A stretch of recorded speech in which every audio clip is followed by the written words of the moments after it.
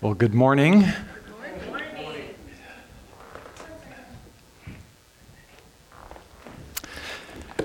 Well, for those of you that don't know me, I'm Larry Annis. Appreciate Pastor John allowing me to come and share the Word of God with you this morning.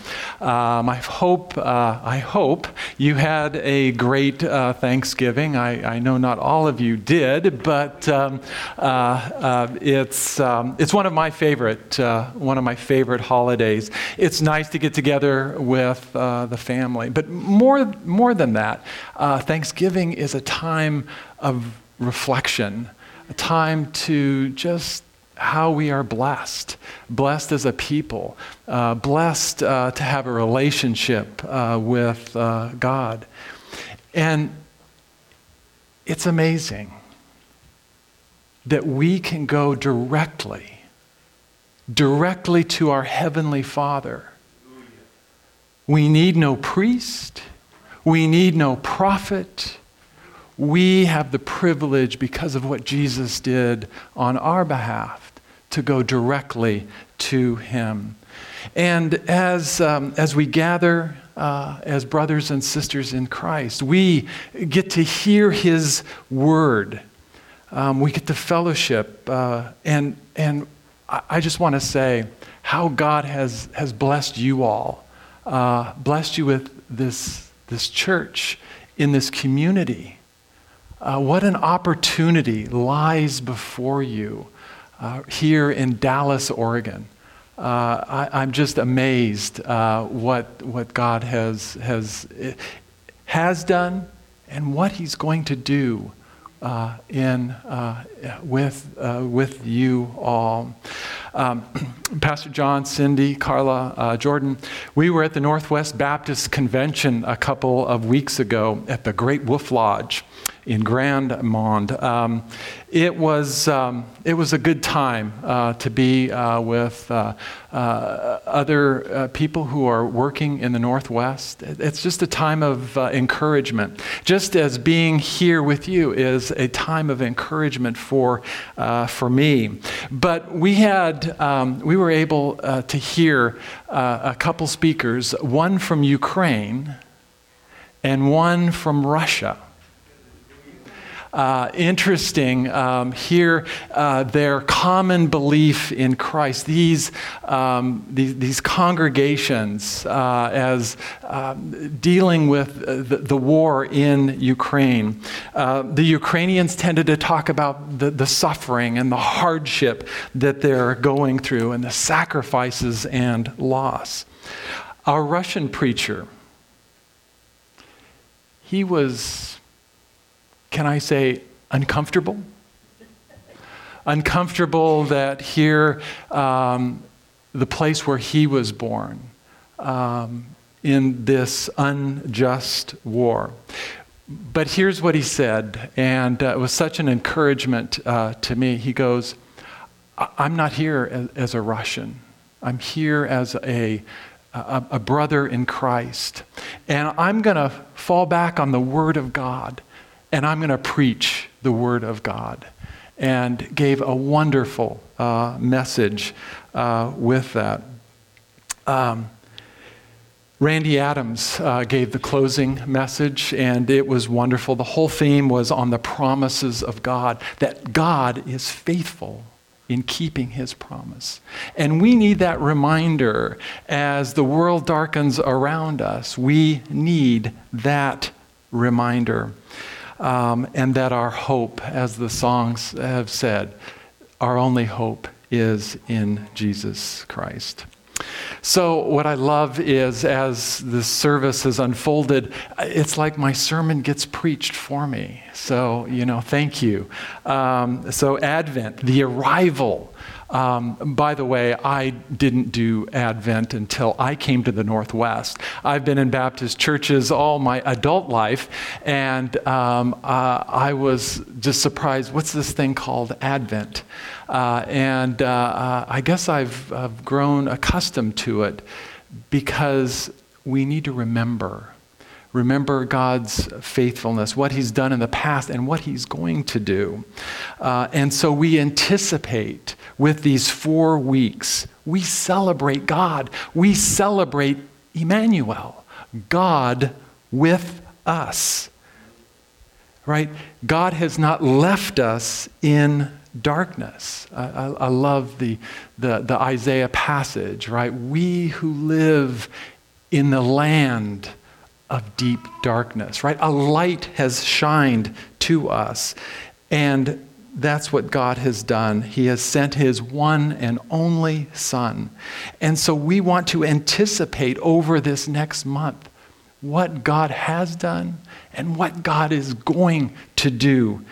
God is going to make all things right. Jesus said that he would return again.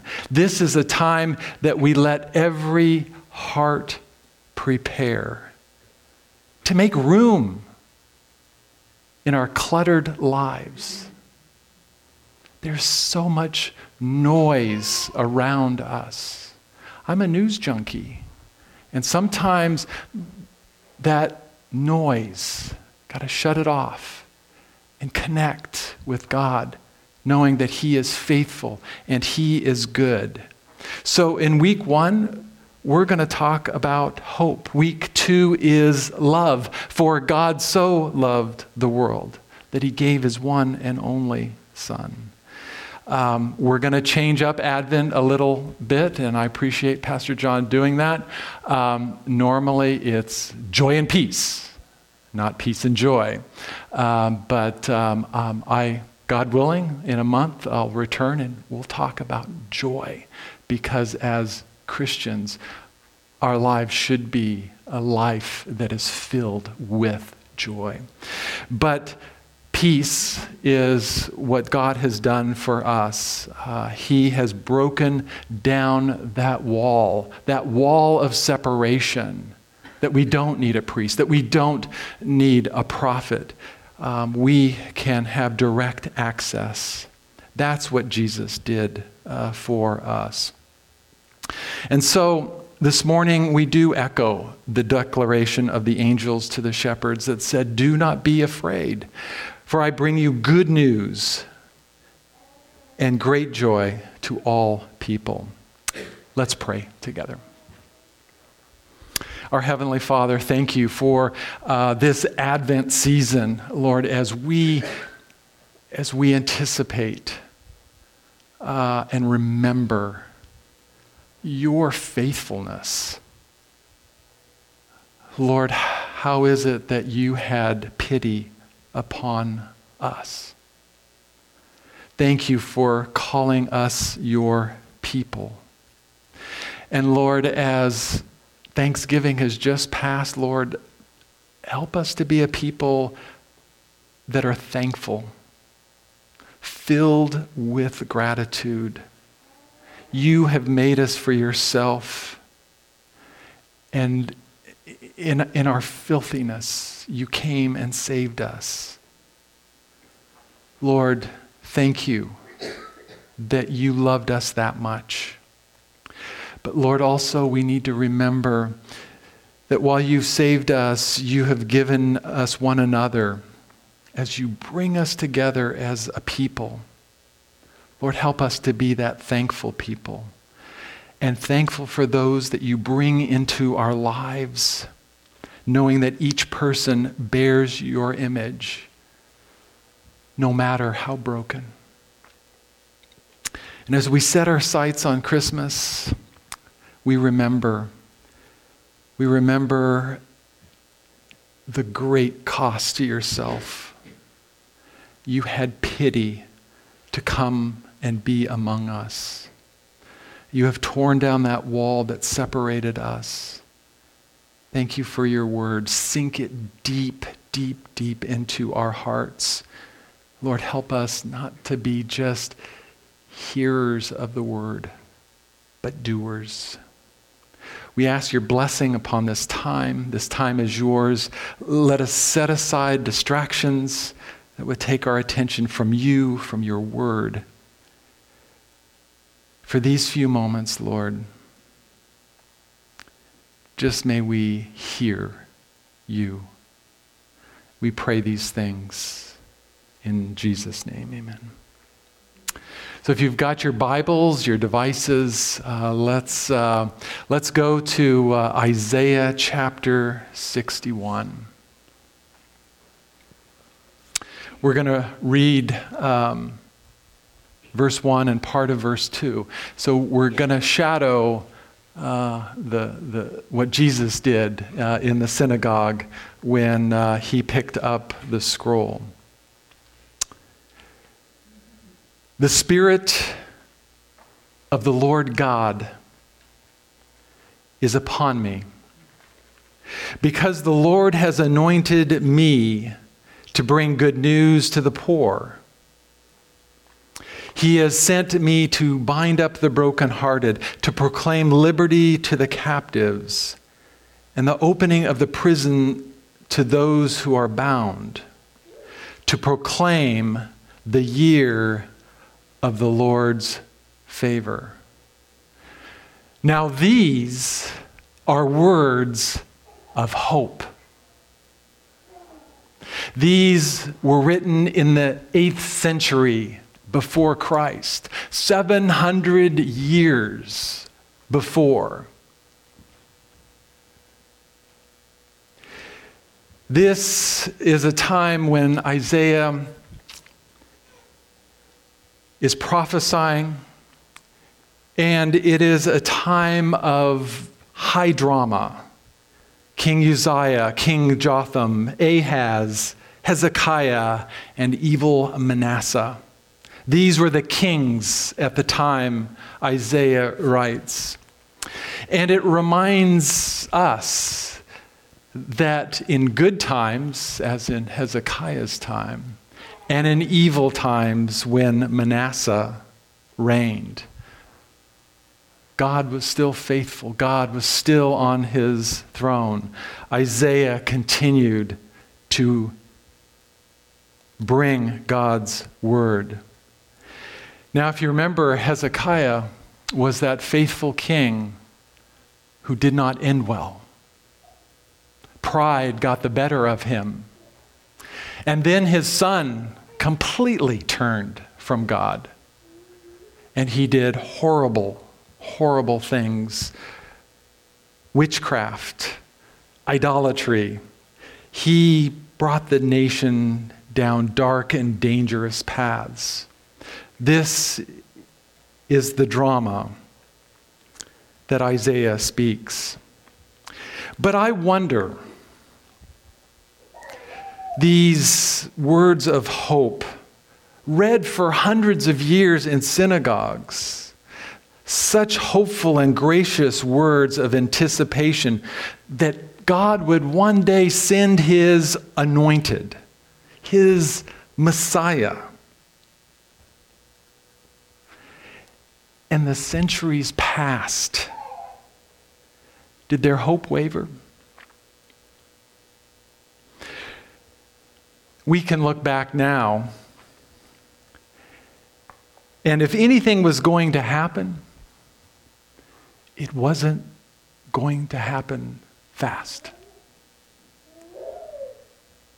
I know, because I want fast. I want now.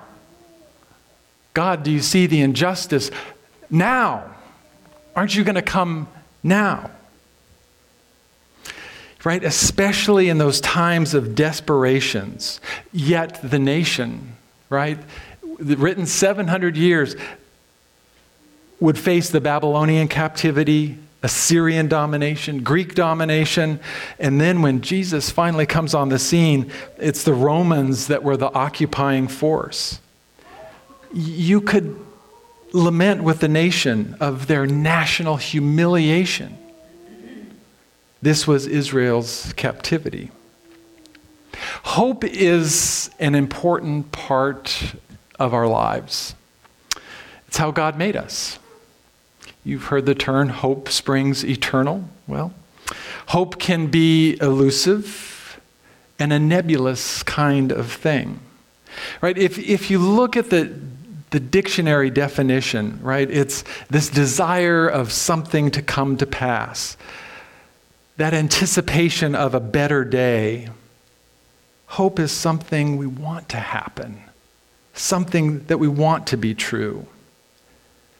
But like all human beings, we really get this hope thing all messed up because we hope for things that are impossible or extremely unlikely. In recent days, there was a $1 billion lottery. There were a lot of people hoping. A lot of people were hoping to win that lottery. But hope needs to be founded first upon truth, then upon knowledge, and then the object of our hope that has the power to actually make it happen. In my work, in my line of work, I got to say it's a miracle that anything works. It's so very complex, so many variables to keep track of, and things often go wrong. Machines break down, and machines sorta, kinda work. I've had to go to customers and to management and talk about repair plans. In these meetings, I've said, well, I hope it works. And I've had this screamed at me. Hope is not a strategy, right? Hope is not a plan for success. But here comes the rub. I am mortal. I only know part of the truth. And my knowledge, I only know part of it. And the power to make those repairs, I only have in part. Therefore, my statement stands. I hope it works. But I want to dive a little deeper into our Isaiah passage. Hope is looking for that better day. Isaiah 61:1 in the first part says, "The Spirit of the Lord God is upon me."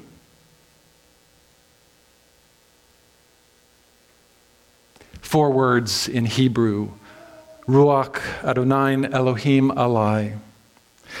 What is remarkable about these words that we know that the Spirit of God was not going to dwell with men because we're fallen.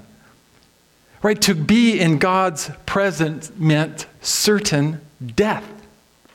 In Exodus 20, verses 18 and 19, when the people saw the thunder and the lightning and heard the trumpet and saw the mountain in smoke, they trembled in fear. They stayed at a distance, and the people said to Moses, "You speak to us, and we will listen. But do not let God speak to us, lest we die." Now, I find these verses interesting because it's such a failure of courage. Even though God had showed them his power and had delivered them, they go from this fear and terror of the Egyptians to this fear and terror of God. And then they say, just don't have God speak directly to us. We'll listen to Moses. But it doesn't take long for things to really go sideways. And these same people are ready to kill Moses and Aaron. This is what's in the human heart, this only if. If God doesn't talk directly to us, then we won't be afraid, but we will listen. And as Scott reminded us, there had been 400 years of silence between the last prophet and the time John the Baptist comes on the scene. God has not spoken, not even through a prophet. Do you wonder where Israel's hope was in that silence? And when it comes time for Jesus to begin his ministry, right, we read in Luke that all the people were being baptized, and Jesus was baptized too. And he was praying, and heaven was open, and the Holy Spirit descended on him bodily form like a dove. And there was a voice from heaven saying, "You are my Son, whom I love. With you I am well pleased." Now Jesus himself was about 30 years old as he began his ministry. He was the son, so it was thought, of Joseph, the son of Heli. And then Luke goes into the genealogy of Jesus. Think about this. It had been 30 years since those amazing stories of Jesus' birth, right? Of Herod's jealousy and pursuing the Christ child, their flight to Jesus, the flight of Jesus to Egypt, his return to Nazareth where he grew up to be a carpenter. Who still remembered? Well, certainly Mary did. Yeah, the angels declaring the good news to the shepherd. Was there even an anticipation? Were the words of Simeon and Anna in the temple, those words they spoke over Jesus, were they still remembered? So many years had passed, so many centuries, and disappointment. Where was their hope? And yet God was finally going to act. And it was according to his timeline. Paul says this in Galatians 4:4, that at the right time, or in the fullness of time, or when the time was ripe, God sent his Son. Romans 5:6, Paul says this, that when we were utterly helpless, Christ came at just the right time and died for sinners. So as we go a little bit further down the road, on Isaiah 61:1, the Spirit of the Lord is upon me, because the Lord has anointed me to bring good news to the poor. It is you and I who are the ones impoverished. We bring nothing but our brokenness to a good and gracious God. We bring our sin, and it has made us poor, and it has shackled us. This is what God did in Christ, that a day was coming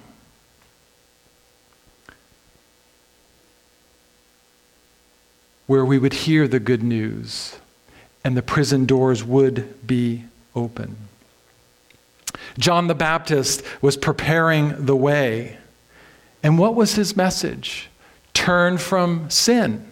Turn from your sin. Turn towards God. That's a message that you and I need this morning.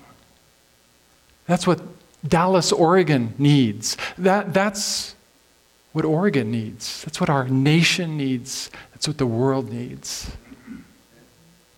That we would turn from sin and turn to who can only bring us hope, and that's Jesus Christ.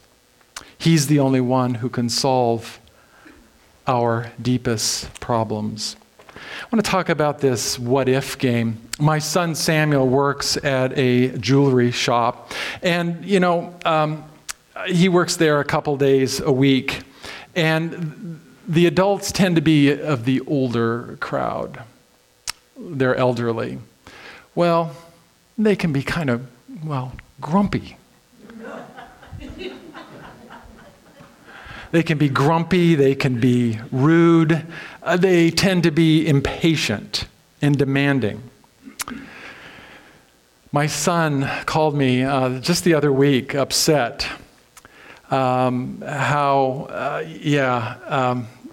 just really frustrated. But one of the patrons made this statement: the problem with our country is that our kids don't know how to write cursive. Now, my son is left-handed, and his writing is atrocious. He does know how to write cursive, but it's atrocious. He always says that, you guys were right-handed. You did your best, but, you didn't know how to deal with lefties. But he saw through the thinness of their argument. But he was outnumbered 3 against 1, and one of them was his boss. And so he decided to hold his tongue, which is very difficult for my son.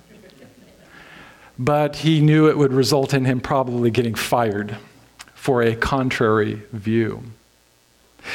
But this what if game, I've heard it before, right? We just heard it. We'll listen to God if you don't speak to us directly. And then I've heard it, if we only have clean drinking water, that'll solve our problems. I've heard this argument. If we had clean air, right? No more war. And then it continues to morph. If we only had the right kind of education, then we're going to do the right thing.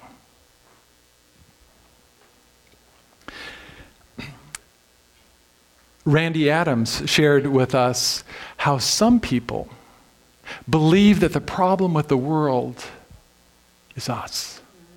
People who believe in Christ. And if we were out of the way, if the church was out of the way, then all our problems would be solved. Do you see where this is going to go for us? But one thing that Randy says is that we have an eternal hope.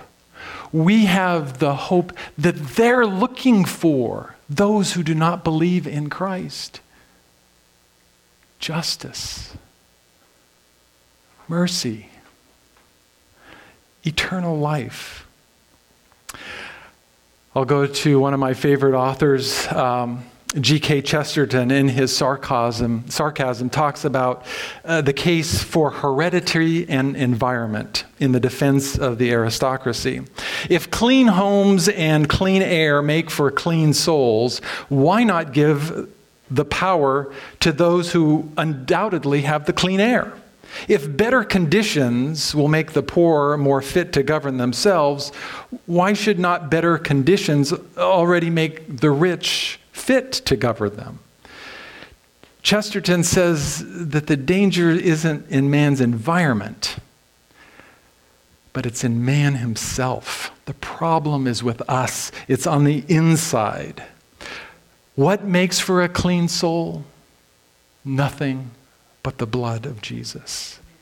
What can make me whole again? Nothing but the blood of Jesus. This is all my hope and peace. Nothing but the blood of Jesus. This is my righteousness. Nothing but the blood of Jesus. So Jesus opens the scroll and he reads Isaiah 61. And I'm going to read it for us again. The Spirit of the Lord was upon me because the Lord has anointed me to bring good news to the poor. He has sent me to bind up the brokenhearted, to proclaim liberty to the captives and the opening of the prison to those who are bound, to proclaim the year of the Lord's favor. And then Jesus said, today, this scripture has been fulfilled in your hearing. That's it. God is going to act now, after 400 years of silence, after 700 plus years since Isaiah said these words. In verse 22 of Luke 4, it says, "And all spoke well of him and marveled at the gracious words that were coming from his mouth." Man, if it could just stop there, it'd be great. But it doesn't. And they said, "Is not this Joseph's son?" Right? I mean, can you imagine the tension in the synagogue with all the eyes that are fixed on him? What is going to happen next? But did they really appreciate who they had in their presence? Not at all. Did they think for a moment that the kingdom of God was about to break through? Right? That they had already heard its distant rumblings?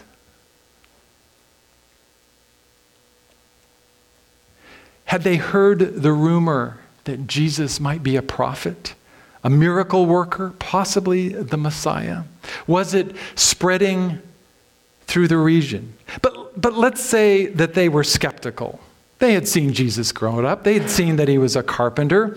Perhaps they did see him as somebody ordinary and simple. But was there a distant memory of what happened 30 years ago?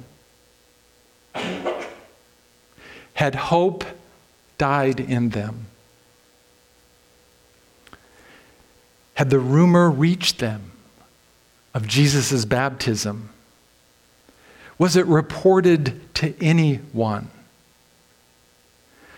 Clearly there was surprise, but something goes wrong very quickly.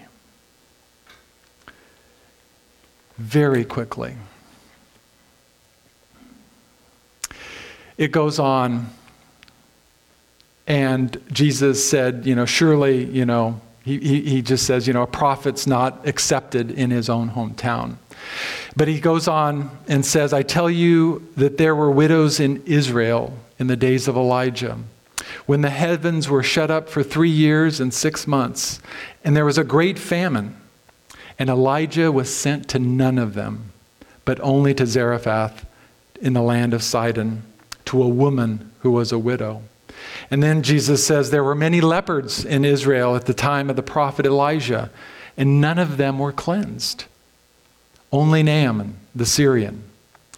And when they heard these things, all in the synagogue were filled with wrath. They rose up and they drove him out of the town and brought him to the brow of a hill, which the town was built so they could throw him down the cliff. But passing through the midst, he went away. I wonder if they stopped to ask, wow, what happened here? Just saying. But you go from these gracious words to people thinking well of him to wanting to kill him.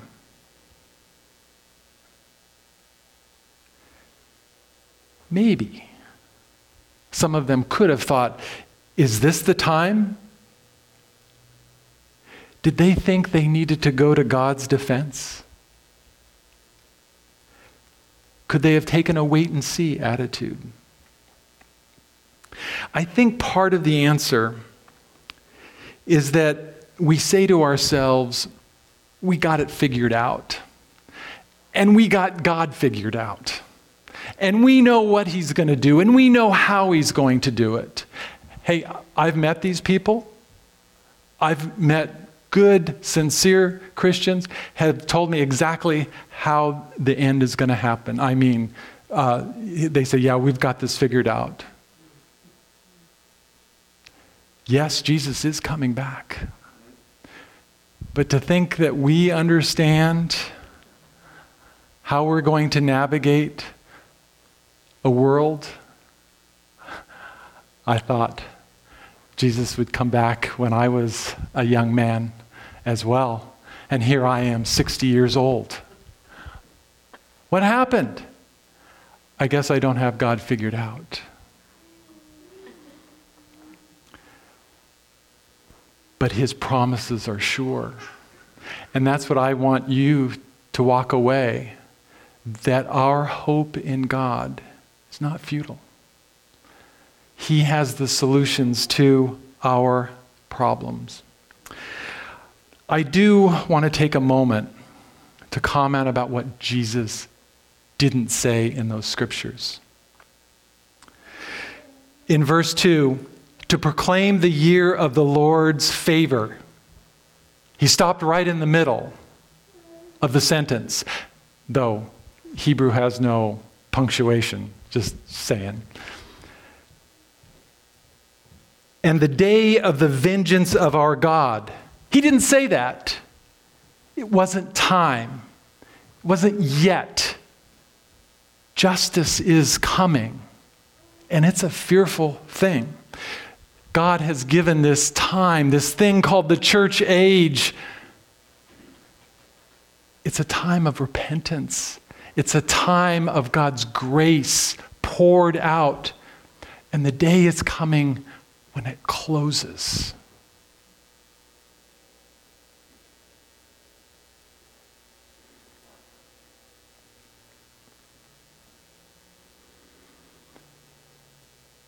Two questions this morning. Where is your hope? And in whom is your hope?